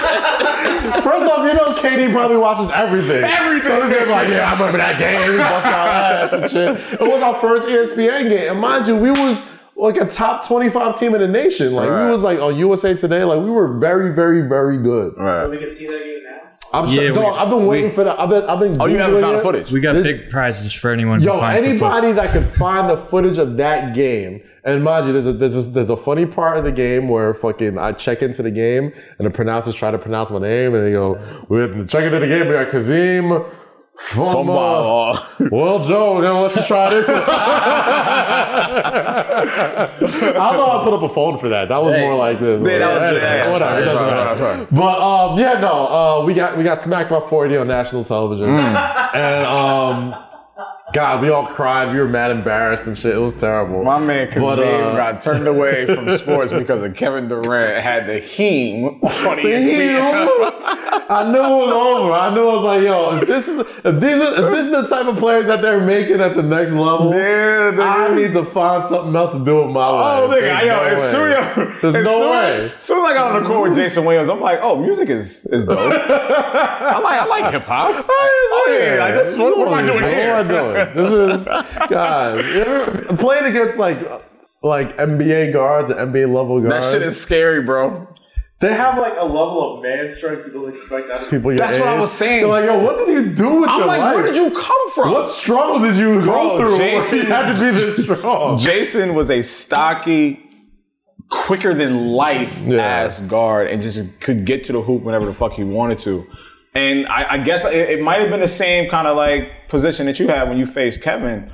I'm like, yo, bro, this ain't it. This ain't it. This ain't it, bro. I'm an extremely practical man. Bro, I went, yo, son. We had a fucking that deal with Rockefeller. Bro, we had a TV station at the high school. I'm like, so I can get a show? And here I am in the barbershop doing a show. Oh man, hoop dreams to flame like a true fiend's weight. Well, shout to Jason and shout to Kevin, man. Y'all legends, man. I feel like I talked to KD about this in the show. I've never really heard this story. I never heard that story.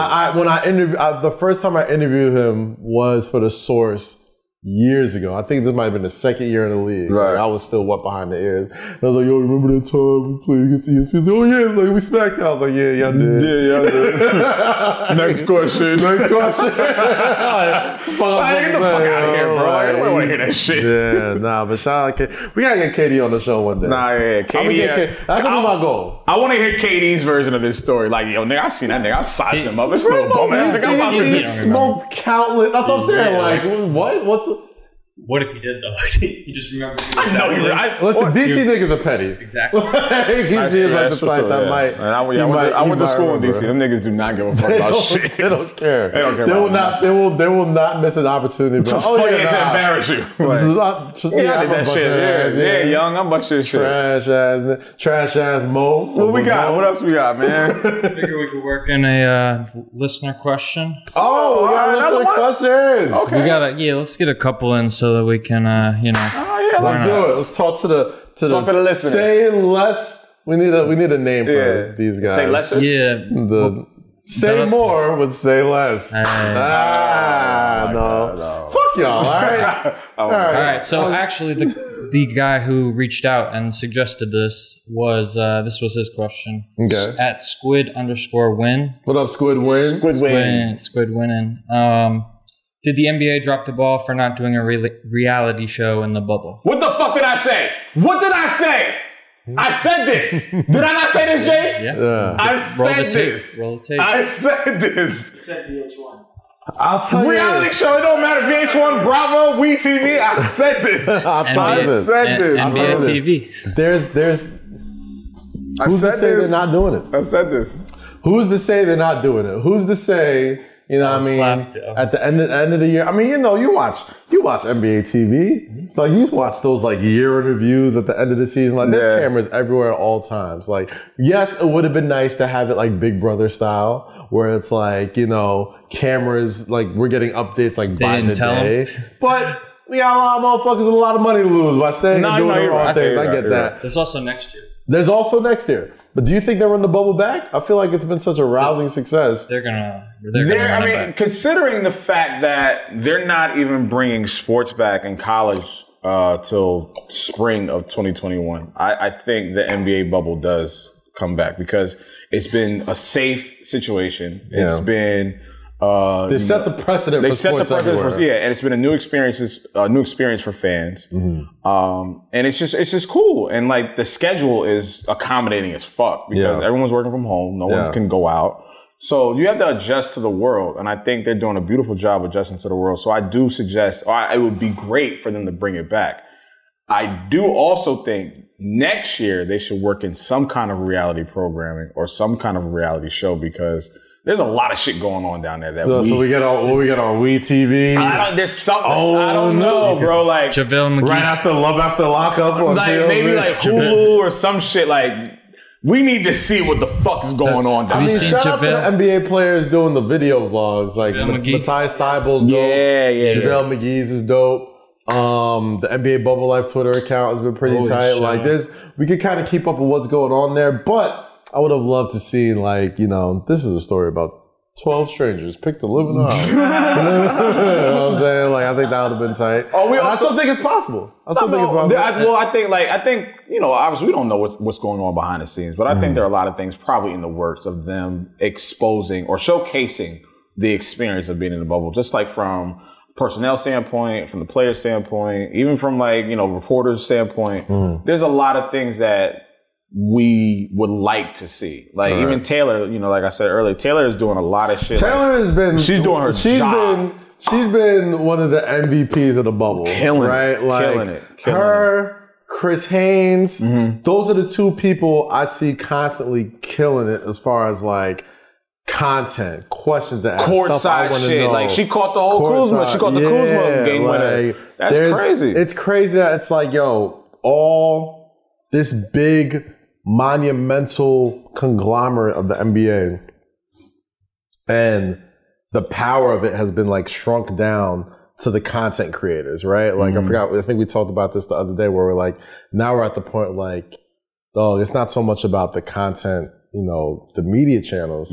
It's about the creators themselves that are on the ground floor. Like these people are making careers down there. Yeah. Like the price is gonna have to go up for a lot of motherfuckers. Yeah. Like once the shit is over, it's like, I kept y'all afloat during the pandemic. I kept everything in front of everybody. I used my influence, and everything that I've, recorded or reported on has been, regurgitated to higher media platforms. So like, y'all better start giving me my bang for my buck because they're on that. Like I feel like brands are just not even gonna, there's not necessarily gonna be room for people to hire folks at media companies anymore. I feel like motherfuckers are gonna go into business for themselves. Like, why would you need to, do some shit for a big network when you're just as big as the network at this point? Or that big network is going to have to go and get that influencer or that creator and pay them the fucking top dollar. But I mean, the thing is that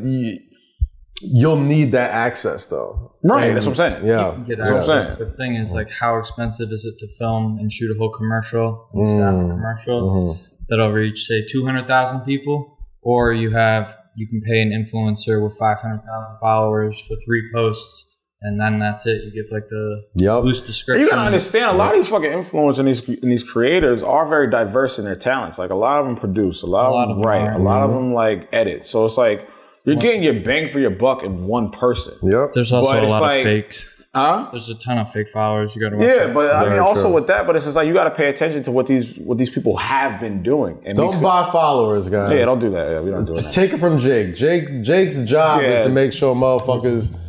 I'm not allowed to talk about what you can. I'm not allowed to. He knows all of you influencers, all you fake and real influencers, guys out here buying followers. He's the guy who screens your shit to make sure that when brands come up and be like, hey, let's get this guy for this thing with this fucking, rollout. He's like, nah, this guy has like 95% fake followers. He bought all them shits. You're going to spend money on there. It's going to go nowhere. Don't do it. Authenticity wins all the time. Every time. If you got 3,000 loyal, rabid followers, it is worth way more than somebody with 100,000 dormant people. You can get paid with 3,000 people who don't comment, who don't like, who are just there as a fucking number. So be very, very smart when it comes to this Instagram shit, especially now because all eyes are on the internet. Oh, for sure. We're at a great point right now for the content creators. Yeah. Man. So shout out to all the content creators, not just in sports, but just like everybody on Twitter, everybody on Instagram doing their thing legit and authentically. But just keep doing your thing. I've learned a lot in my years, man. And granted, like I've definitely had my share of help with networks and working and collaborating and having like business relationships with these platforms to kind of help. But at the end of the day, like we're kind of investing in ourselves with this thing, right? Yeah, like this is us. This is the time more than ever. Like it's really the people in this room, you know what I mean? And, shout out to the good folks at Whistle and Brother. Yeah. But that's a partnership. That's something where it's like, okay, like we're going to work together on this.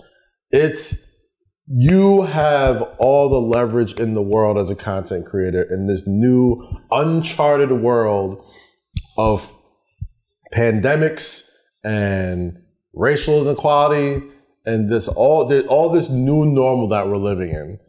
We have all the power. If you have the opportunity to invest in yourself, you have the opportunity to create with the people that you like, if you have the opportunity to build and invest in what you do, there is no better time than to do it right the fuck now. There's never been an easier door.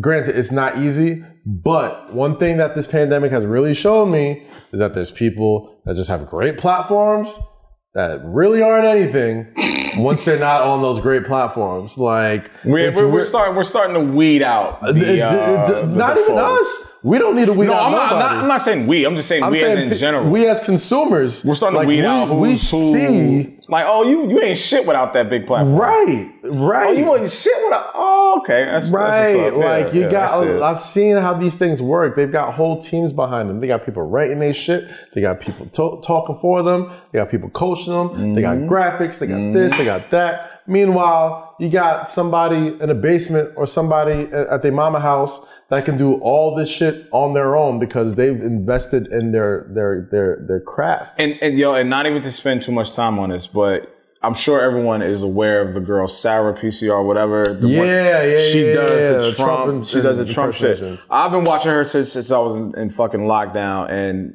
she's just doing voiceovers, but she's selling it. She's acting, facial expressions, everything to the moon. I've read 2 news stories today. 1, she's guest hosting Jimmy Kimmel. Oh shit. 2, she signed a Netflix comedy special. Now, before all this pandemic shit has happened, I have never seen this girl a day in my fucking life. To have that shit done, and to get those kind of looks, that lets me know it's like, bro, like if you're just good at your shit by yourself, this is what happens. Yeah. If you're good at your shit. I mean, that's always been the case. It's always been the case, but like right now, yo, if you're good at your shit, if you got that shit, niggas bro, are coming. Fucking go. Yeah. Fucking she go. She killed that You're shit. never gonna have another opportunity like this where the whole world gets a fresh fucking reset, where the playing field is even. You know what I mean? Like the playing field is even as fuck, or as even as it can be for the next couple decades, man. Get in where you fucking fit in. And that's why we're here. That's why we're here, bro. That's why you seen this podcast. That's why we fucking with the people that I fuck with over here, man. We growing this shit. That's man. why we're here. Feels good. What you got, my G? Eden actually just sent me a funny story. So Woj tweets out, each player is allowed 1 ticket per playoff game. The hoes are coming! I was waiting for this topic. Coming to the bubble, I was waiting for this topic. We can go to that topic. This is actually I was waiting for this one, baby. This was just a little JJ Redick roast. Woj basically. So JJ Barea. Sorry, JJ Barea. They all look the same. They all look. Nigga's mad racist. Mad so racist. Basically, they have to get us back for last week. Yeah, right. I hear you. Way to 50-50. I love it. Keep it equal. Anyways, basically, Woj says they get an additional admission for a child, 32 inches and under, per the memo. Luka retweets and comments at JJ Barea. You good? It was a short joke. Shout out to Luka. He can drop dimes and jokes. Listen, that's your guy. Anyways, and then we have best white boy ever. Luka we had the Doncic. other report from Woj and Shams, or just Woj, but about NBA players, the rules they'll have for bringing and break visiting. down the rules for me. Let's talk about it. What's the rules looking like? I know there's certain parameters. Yeah. So I'll reread the rule that I just said, which is for playoff games. They get each player gets 1 ticket per playoff game for a guest, plus 1 child or person. So if it's LeBron, actually I don't think his kids are probably too tall. I wonder how they do you think they? I don't think Bronny wants to go. I wouldn't want to go. I'm like, Bronny's got AAU games. Yeah, I'm not coming to the bubble and watching. I'm not watching that shit. They used a different height for the NBA kids, because they knew If you go to like the NBPA, the Players Association, all the furniture is made super tall. Yeah. So like you sit at You've been to the headquarters before? Yeah. Everything's mad big. Yeah, it's fucking like it's like it feels like you're in a fun house. It's like you go to a regular chair. I'm like, yo, what the fuck is this? So yeah, it's made for like 7-footers. Yeah, like, okay, that makes a lot of sense. But yeah, so let's talk about it. The playoffs are starting, which means next week. You guys want the spicy rule or the not so spicy rule, right? Please, So players can bring in people that they know in real life, not just on social. You can't. So how? My thing is, I was about to ask the same question because how do you know? How do you vet that? Here's the thing. How do you vet that whole thing? What makes this really funny, right? And I'm so glad like Woj like harped on this small detail, is that there is no possible way you can enforce how long I've known somebody, right? Whether if you met them on social media, like I don't know how I gotta prove that to you. That's true. But all this means to me is that it's gonna be the Pick Me Olympics. I can't wait. It's gonna be Stephen A. Smith. Stephen A. Smith was on First Take this morning. He was like, you gotta at least let one in. Like I said, I get it. Yeah. Like the mental health, I get it. But like outside of that, you gotta She's gotta do a lot of jobs. One gotta come in. And it's like, bro, I've been telling y'all. You can tell. I've been telling y'all these niggas. Tensions is high. I told y'all that from week one. I'm like, these boys gonna get frustrated. They gonna get antsy. And they're gonna get pushy. Yeah, Giannis headbutting bro, people. and in the last 2 weeks, we've seen a lot of scuffles. We've seen a lot of testiness. Giannis is out there headbutting niggas. Like, Dame is out here on Instagram comments. Nigga, and the reason for that is they are backed up. Yeah. These niggas are stressed. They're not getting their medicine, They're not getting their medicine. So yes, I agree with Stephen A. Smith. Conjugal visits to the NBA bubble. But to your point, how do you know who I know from online or not? How do I know? My thing is, for the married men of the NBA, easy choice for them. I don't worry about them. I'm not they're going to be fine. I'm not worried about them. What I'm worried about is the young, single millionaires of the NBA that have rosters. We know they all got them. We know people with less in life that have been blessed with less in life, that have rosters of women, and they know that it is a difficult decision to narrow down to just one. This is when these players turn into owners, managers. This is when the GM skills they get GMs. This is like a fucking rookie. This is when you put your franchise tag on that player. So my niggas, be very careful who you put that franchise tag I don't want to sign you for a long-term deal. Bro, like... But I got you for this year. Be very careful who you put that franchise tag on, because if you make the wrong decision, your whole organization is going to be blown up. Listen, you know what's tight? You know what's messed up? It's like, this could go so many ways, right? It goes so many ways. The entertainment from inside the bubble is going to skyrocket. Because now you got these people that aren't NBA players, that aren't staff, that aren't there to work, just there chilling, right? So like, that reality show that you asked for, we gonna get one. Bro. We gonna get a new season of imagine the selfies and the hashtags. You're gonna be all that shit. With the COVID test and they know. Bro, imagine all the things we're gonna see once that door opens for the outside world. I can't wait. Just because granted, I'm not somebody who just, who's a gossip folk. Like, I'm not somebody, I don't get into like Real Housewives. It's funny for now. Like, now, I'm gonna be tuned in. I'm going every morning. As a man, if there's a hashtag, if there's something that's relating to the bubble when the people start coming in, I'm reading that shit every morning. Oh yeah. I mean, here's who got caught. So one thing that's kind of interesting about that is that players will get to all the new rules will kick in after the first round of the playoffs, because the So it's after the first round. Yeah, after the So first it's round. after the scrubs leave. Well, after the first Yeah. losers. Yeah. Oh, after the first round of the playoffs. Yeah. Oh, okay. I thought you said So, like after like, when the first round starts. There might be this like weird dynamic. I'm thinking kind of out loud here, where like players, like you get to the second round, and then Yeah. like some guys look a little different, or are playing differently, either better or worse, because they're just Oh like, yeah, nigga, that's exactly what's gonna happen. because that's like, As soon as whoever comes, into my room or into the bubble, and I bust it down, bro, nigga, I'm on my Dame Lillard shit. It's Dame time I'm not during worried about and Dame. after the game. Like, I'm what not are you worried about talking Dame. about? Like, I'm not worried yeah. about Dame. I'm talking like J.R. Smith. Like, Well, JR's gonna be fine.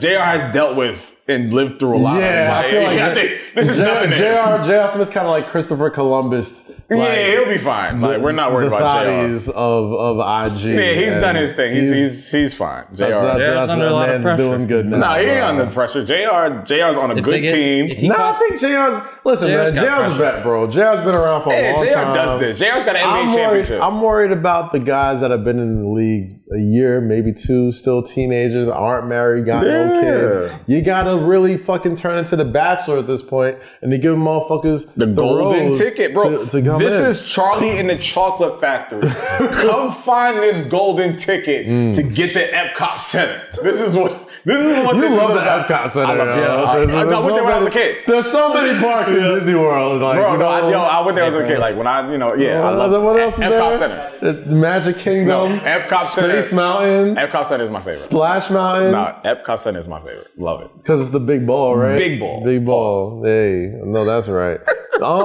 It's gonna be funny. It's gonna be really interesting to see how a lot of these NBA some will do well because of family. Some will do well. I think a lot will do well. I think just mentally, one thing that I don't think a lot of people have kind of like put a lot of attention on as far as how this pandemic is gonna go. Not pandemic. This whole bubble situation is like, yo. You're starting to see videos of players like, fuck, I'm tired of seeing Donovan Mitchell every day. I'm tired of seeing these same people every day. Like, it doesn't even have nothing to do with sex or any of this type of shit. It's just like, yo, like, I'm just tired of seeing the same fucking people. Yeah. You know what I mean? Like, and, something dope that the Phoenix Suns did. Shout out to Phoenix Suns. They had like their families that was real dope. do the starting lineup intro, lineups for each one of them. I thought that was really tight, man. That was beautiful. That was beautiful. To watch. Bro, I felt like they were at war, man. Like, you ever watch those war videos? Where it's Bro, like, and not to and I get the comparison. I mean, like, I'm never gonna we're not. compare it to I'm not. soldiers. It's never on the same level. But it's just like they haven't seen their families. They're not used to not seeing their families for so long, and they weren't even told about it. And every time you watch one of those videos of a family member coming up on a trooper, it's like, oh my God, like, what are you doing here? So to see like a mother, a child, That gets me every time, That by the way. shit got me. I was in bed Listen. watching that shit, and that shit got me. Listen, That was the most creative way to keep you connected with your family, knowing that you may not see them for another 2 or 3 months. But yes, people are getting antsy, people are getting frustrated, people are getting just like uptight. So a release mentally with a family member that comes into the bubble, or a release physically with a female friend, or whatever the case is, I get where these guys are coming from. Like it's a difficult situation to deal with. So these ideas of bringing the families into the lineups, all this shit is like fucking perfect. Like, and like we said you before, want to get me to cry, bro? the NBA is doing it very well. You do those videos where like, somebody comes home from Iraq or comes home from war and the army fatigues and they surprise them at the game. During practice or something. If they do some of that stuff for like... That's going to kill me. That's going to kill me. Yeah, that's going to kill me. Granted, it's not the same sort of stakes as like coming back from war. But, there's something about the reunion of family that always gets me. You know what I mean? There's something about like getting reunited. Yeah, like I did just watching that video. Like watching, the first one was the daughter. Yeah. I'm like, oh, that's like, and like they had no idea. So they're all just like in the huddle clowning and looking up and like, niggas like, what the fuck is this? Yeah. And it's like that kind of like, that motivates them, that fuels them, that keeps them inspired. So that, like I said before, the NBA literally is getting it right with every fucking Man, shout out to Michael Bridges' mom. I think Michael Bridges, that's who's on the Phoenix Suns? Yeah, Mikal Bridges? I think Michael. Bruh. Okay. All right. Okay. I just didn't know that was his mom. I was like, wow. I was was like, we were on a good streak. All right. We were on a good was streak. No, just We have keep a it there. question. Keep We have it a there. question. all right, Keep well, we it got there. questions. Keep it there. From our friends over at Whistle Sports, Hey, what up, what's the sports? Jimmy Butler versus T.J. Warren. Who you going to war with? Oh, gosh. I mean, Jimmy. I gotta go Jimmy. I mean, going with Jimmy's Jimmy. battle TJ's hot. tested. Jimmy a beast. TJ Warren, TJ Scoring, MJ Warren, whatever we call him, made it a hot line. Jimmy made it a hot song, bro. Joe, That's I'm not even gonna give you a down. definite out here. Jimmy a fucking beast. He an animal. I'm nigga Jimmy. Alright, I Jimmy. mean, TJ's got a high. I mean, not to take away anything from what he's done in the bubble. He's been all fire. If I got my bubble, Can he MVP, hoop in front of? Can he hoop in front of hoes? Can he hoop in front of Rihanna? That's the true test of a superstar. Okay, can you average 30 when J-Lo's in the front seat? Is that in the LeBron's front row? greatest claim to the GOAT is that he can, like, all the games, like you see Rihanna fangirl. Oh yeah. That's pressure. Was it? That's pressure. Was every game that he did well at? Wait, every game she was at, he did well at? I don't know, but I remember He does well one in, like, time. most games. I remember one time. I think that's just social media. I don't think that's an actual fact. Like we'll look that shit up. You when want- we need come to back. stack guy. We need to When we stack come guy back, for we'll the show. we'll try to figure out what game she was at and what he did. I got you. just I'll don't- bet you anything it's over 27. Nah, Like, I don't. I think that's just like. I mean, it's a safe bet. Like Bron's good for 27 every night. Yeah. I'll say I don't think it's because of his Rihanna. averages, his stats are higher than his regular. You got to find the games Rihanna was at, and then we'll match those numbers up. Yeah, I'm gonna find the good ones. And Yeah. frame it like So we were talking about. You talked about T.J. Warren and Jimmy Butler. I mean, that. You want last the NBA's what's up? last listener question? Actually, go two ahead. more. Yeah. good. Rob Ain't Hood. Shout out to Rob Ain't Hood. What up, Rob? NBA bubble team, dark horse contender. NBA bubble team dark horse contender is the Blazers still a dark horse at this point? I mean, I feel like everybody's Yeah, number knows. 8. The Suns? I feel like if we're talking about a dark horse, a team that nobody's really talking about, that I feel like can snatch it all. Everybody's talking about the Suns. Not everybody, but people are talking about the Suns. Denver Nuggets. Denver We Nuggets. talked is about my that dark earlier. horse. We Denver said that. Nuggets is definitely my dark horse. You got Nikola Jokic, who's a baller, Jamal Murray, who's a baller, Michael Porter Jr., who might be better than all of them silently, and Bol, who is nice. My thing is they've got hit with a lot of injuries. They aren't as deep as they once were, but They have Michael Porter now. they got Michael Porter. That's basically they just signed a 30-point per game scorer as a rookie. You know what I mean? Like out of nowhere. Top 2 pick if he was on him. I've seen. I feel like I've been watching Michael Porter Jr. for years now, and seeing him. Everything I've always heard about him, like, oh, that's the next KD. That's the next KD. Like he's a franchise player. If he's healthy, he's a franchise player. Like he played like 2 games in Missouri or 3 games in Missouri because his back was fucked up. Still went lottery. You know what I mean? Like Yeah, 14. like The still. Knicks passed on him. I remember being super upset about that. It was either him or Kevin Knox, and I was hoping they went. I mean, It's not a bad pick. I'm not gonna lie. I get it. Like New York is not a place that you want to rehab and have people be waiting on you and hoping that you get fuck you. New York's not a place where you draft a injured player and just be like, oh wait, you give us 2-3 years, he's gonna be the shit. Like that's not. It's never. Not saying New York's not a town that can do it. It's just never really been done. Okay, so I'm even at the point where like. If the Knicks had the first pick this year and they had to wait on Zion, I feel like the whole conversation around Zion would be way different if he was in an organization like the New York Knicks and he could only play a couple of games because he's overweight or he's hurt or all this other shit. We'd be talking about him being a bust. We'd be talking about the New York Knicks always being a joke franchise and bad luck and yada, yada, yada. We're talking about that anyway. We're talking about it anyway. You know what I mean? So it is what it is. I mean, good luck to Michael Porter Jr. I think the Denver Nuggets are my dark horse. On the East, I would say, I mean, fuck. The Nets? Nah, I'm not thinking of it. I mean, I'd probably go Miami Heat. I really like Bam Adebayo, man. I like Tyler Hero a lot. Duncan Robinson could score. Jimmy Butler's a dog. Like, It's a good Goran team. Dragic, very good. They're always good. You know what I'm saying? Like, that's the thing about the Miami Heat. Like, I don't think they're what? They're probably one of the last expansion teams in the NBA.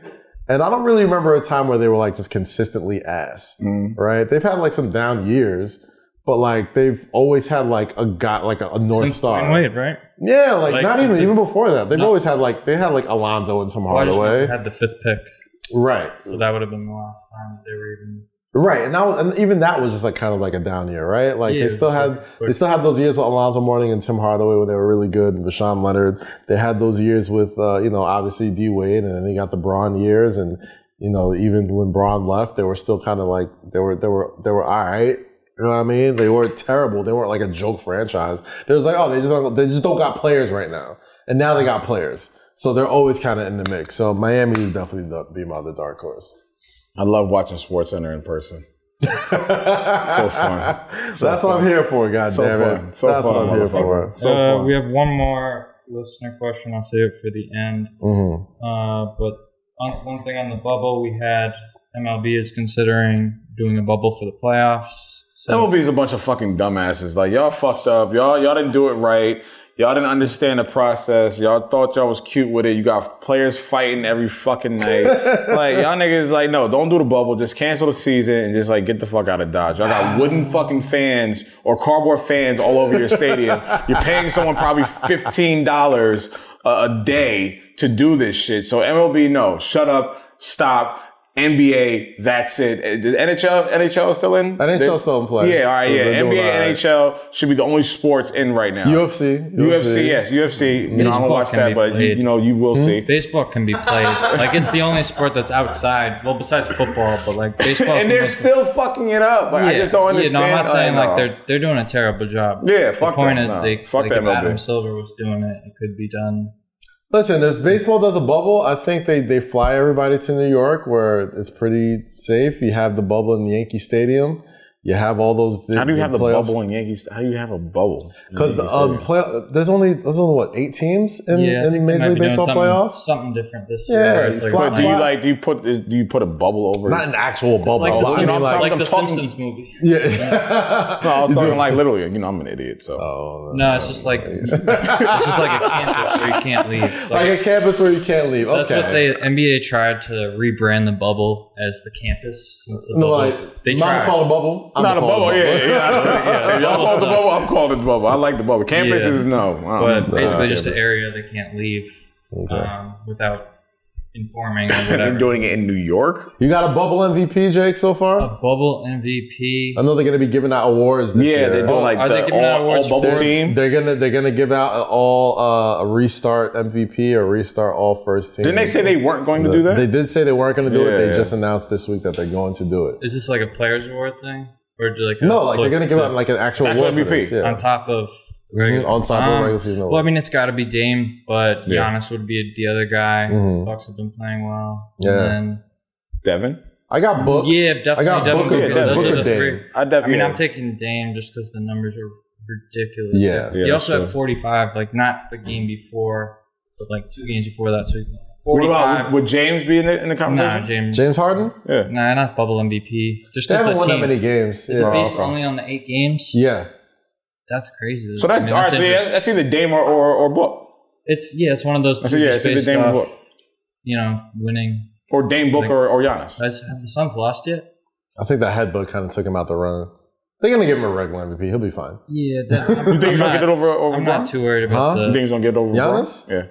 Yeah, I think so. I think he got it. I mean, like, if I had a vote, I'd give it to Bron just because I want to see him win it. But Giannis is too much. Giannis is too. He's won in every single category. He's like LeBron in 09. You give him the MVP. He's the MVP. He's too much. You're right. It feels like LeBron in 09 when he won like those 2 MVPs with Cleveland, finished first, and then like lost in the playoffs each year, and then like left and went somewhere else. I feel like that could happen with Giannis for sure.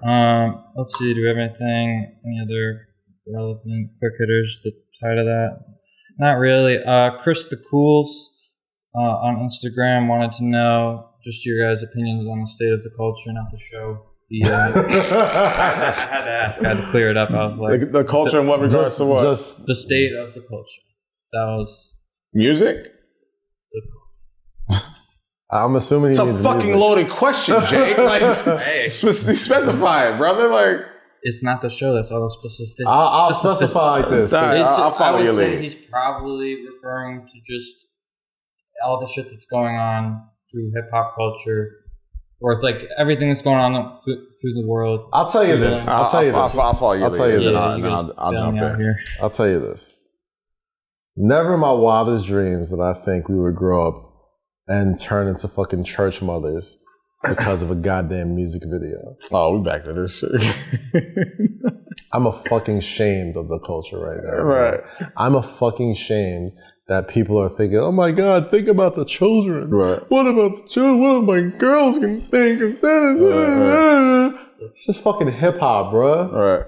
This is fucking what? Those people aren't from the culture who are making those comments. Well, you're asking us about the state of the fucking culture, Jake. This is in the culture. No.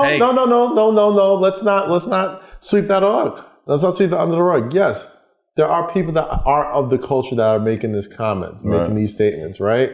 There's two answers to that. One, we have people not of the culture that have been decision makers for so long, okay? Like, I'm sorry to say this, white suburban people came in and took a culture that was predominantly black for black and brown people and have been shot callers for it for a long time. So the fact that people not of the culture are making statements about wet ass pussy video is nothing new. And those statements are valid because they have been doing it for a long time. They've been Christopher Columbusing the culture for a long time, right? So they feel like they have a voice. What I'm surprised about is people that look like us that are clutching their pearls like, oh my God, how could you? What? Think of the children. Like, we grew up on nastier shit. Like, wet ass pussy isn't even the nastiest song I've ever heard. Like, it's not even the nastiest video I've ever seen. Like, it's really not. Like, I thought I was tripping the other day. I'm like, all right, like, it's, you know what I mean? Like, cause I saw the Twitter reaction before I saw the actual video. I watched the actual video the next day. Right? So I'm thinking of the worst video, not worst, but like the most vulgar videos I've seen a in my lot lifetime. more vulgar videos than I've seen. This is before I've seen wet ass pussy. The videos run through my head are like tip drill, pussy popping, on a handstand. Nigga, even D'Angelo's How Does It Feel? Like just like over the top sexual shit, right?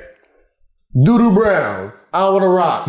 Fucking slop on my knob. Akinelli. Put it in your mouth. Like fucking Look Back at It by Trina. By Wu-Tang Clan. Like just some of the most vile, whether it's violent, nasty, disgusting songs, videos I've ever heard. And by the time I listened to Wet Ass Pussy, I was just like, this shit sounds romantic. If you're a freak like, and you listen to Wet Ass Pussy, like, that if that's your caliber of nastiness, that is a romantic song. This is romance. Spitting in the mouths, I was like, parking that big truck in this little garage. Like, these are the things you do after brunch. After your girl done had 5 mimosas and she texts you at 2 p.m. talking about, are you up? Nigga, that is a romance song. So nah, like, this is normal shit. It's just, when women take back their sexuality, when women take control of their sexuality, bitch ass niggas have a problem with digesting that information because we usually determine the way that women feel. And now that 2 beautiful brown-skinned women have determined how they want to feel in front of America, it's a fucking problem. And now we're showing our true colors. And I think it's true. I think Wet Ass Pussy by Meg Thee Stallion and Cardi B is the most romantic song of 2020. What are you not? How are you not? It's not. I'm seeing the love that these women have for the men that they love. I love it. I think it's beautiful. I think it's wonderful. I'll be a bottom feeder. I want to park my big black truck. Bro, listen. That truck, like, come spit in my mouth. Come spit in my mouth. That's love. Listen. That's affection. If somebody was rewriting The Notebook in 2020 and rewrote you know what?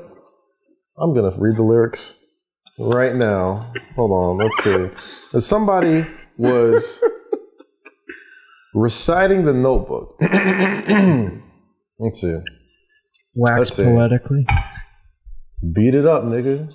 Catch a charge. This is wet ass poetry right here as we're watching. Extra large and extra hard. Put this pussy right in your face. Swipe your nose like a credit card. Hop on top.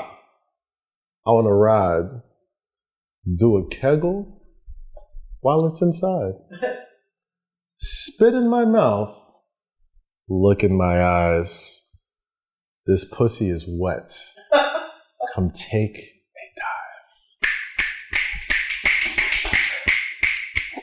Listen. Tie me up. Listen. Like I'm surprised. Let's role play. I'll wear a disguise. I want you to park that Big Mac truck right in this little garage. Make it cream. Naked scream. Out in public. Make a scene.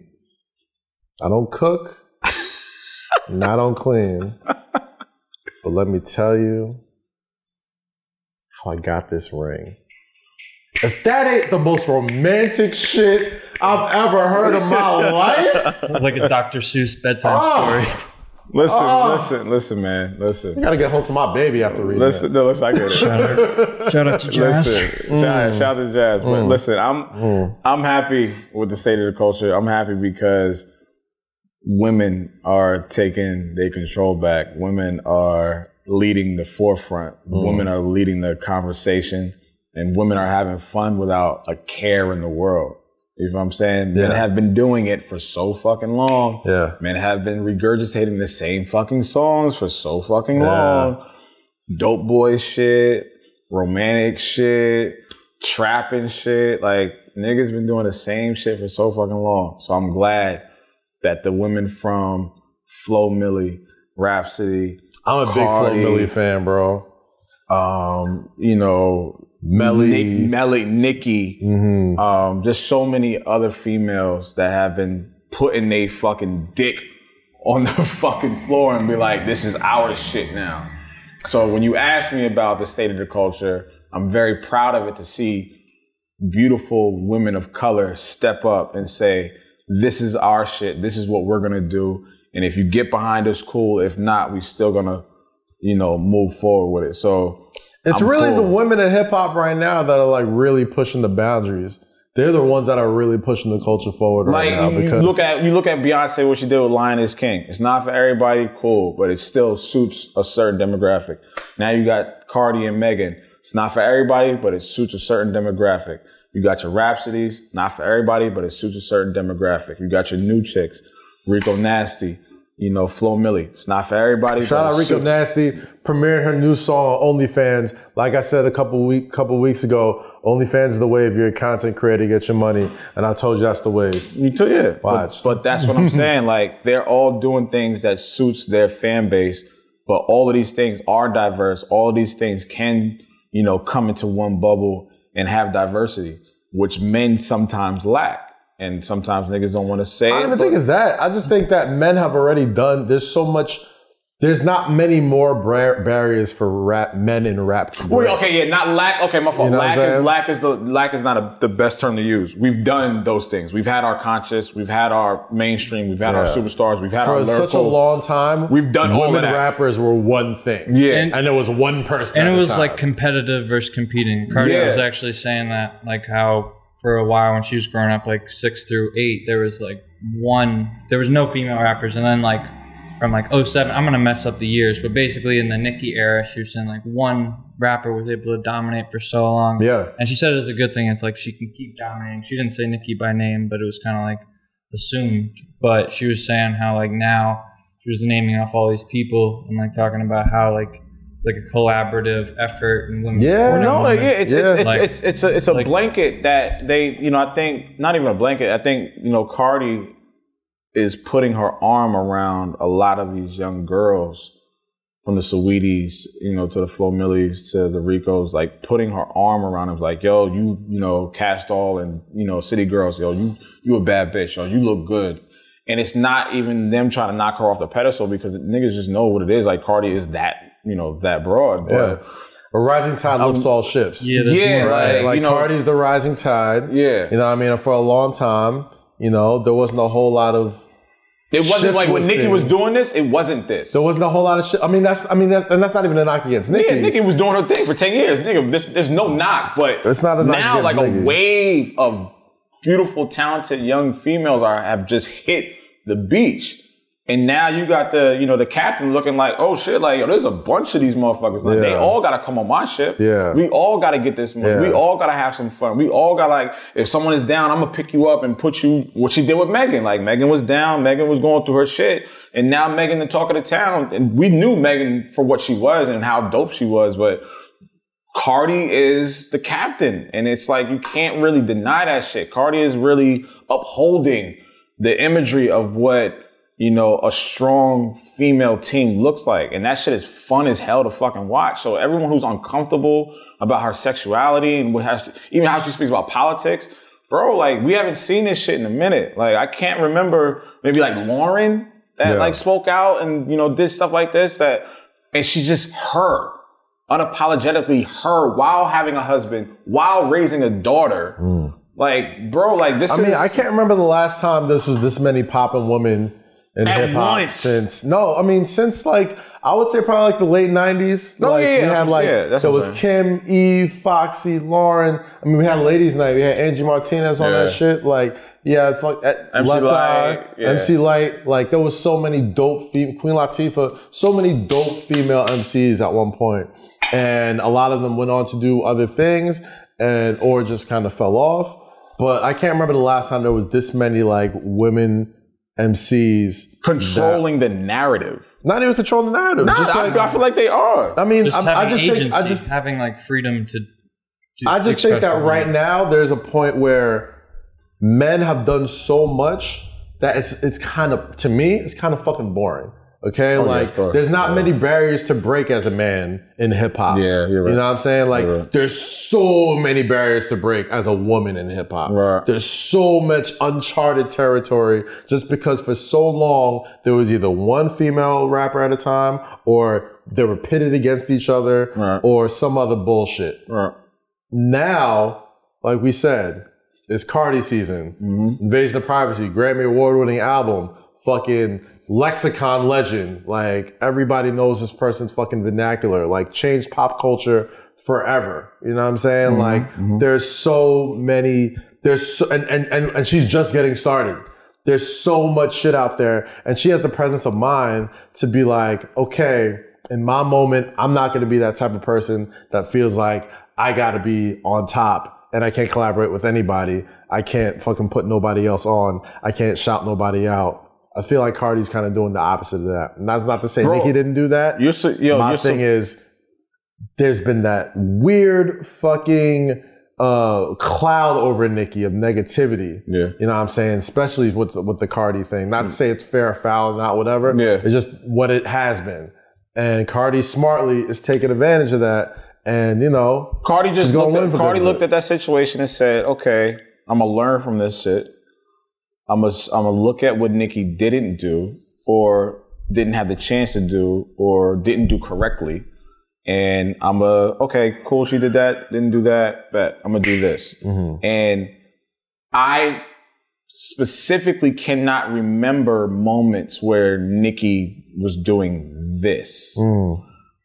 And if, you know, anyone can correct me if I'm wrong, but I don't remember Nicki being this collective with other female artists. Yeah. Am I wrong? Or I mean, if I'm wrong, let me know. She's definitely been supportive of female artists. But my thing is, I don't remember her so much as being like, okay, I'm gonna put them on a song. I'm gonna do a song with, you know what I mean? I mean, she did the record with Motorsport with Cardi, but like that was kind of like, I mean, like that was the tail end of what she was doing. But like Cardi hype Cardi pinnacle.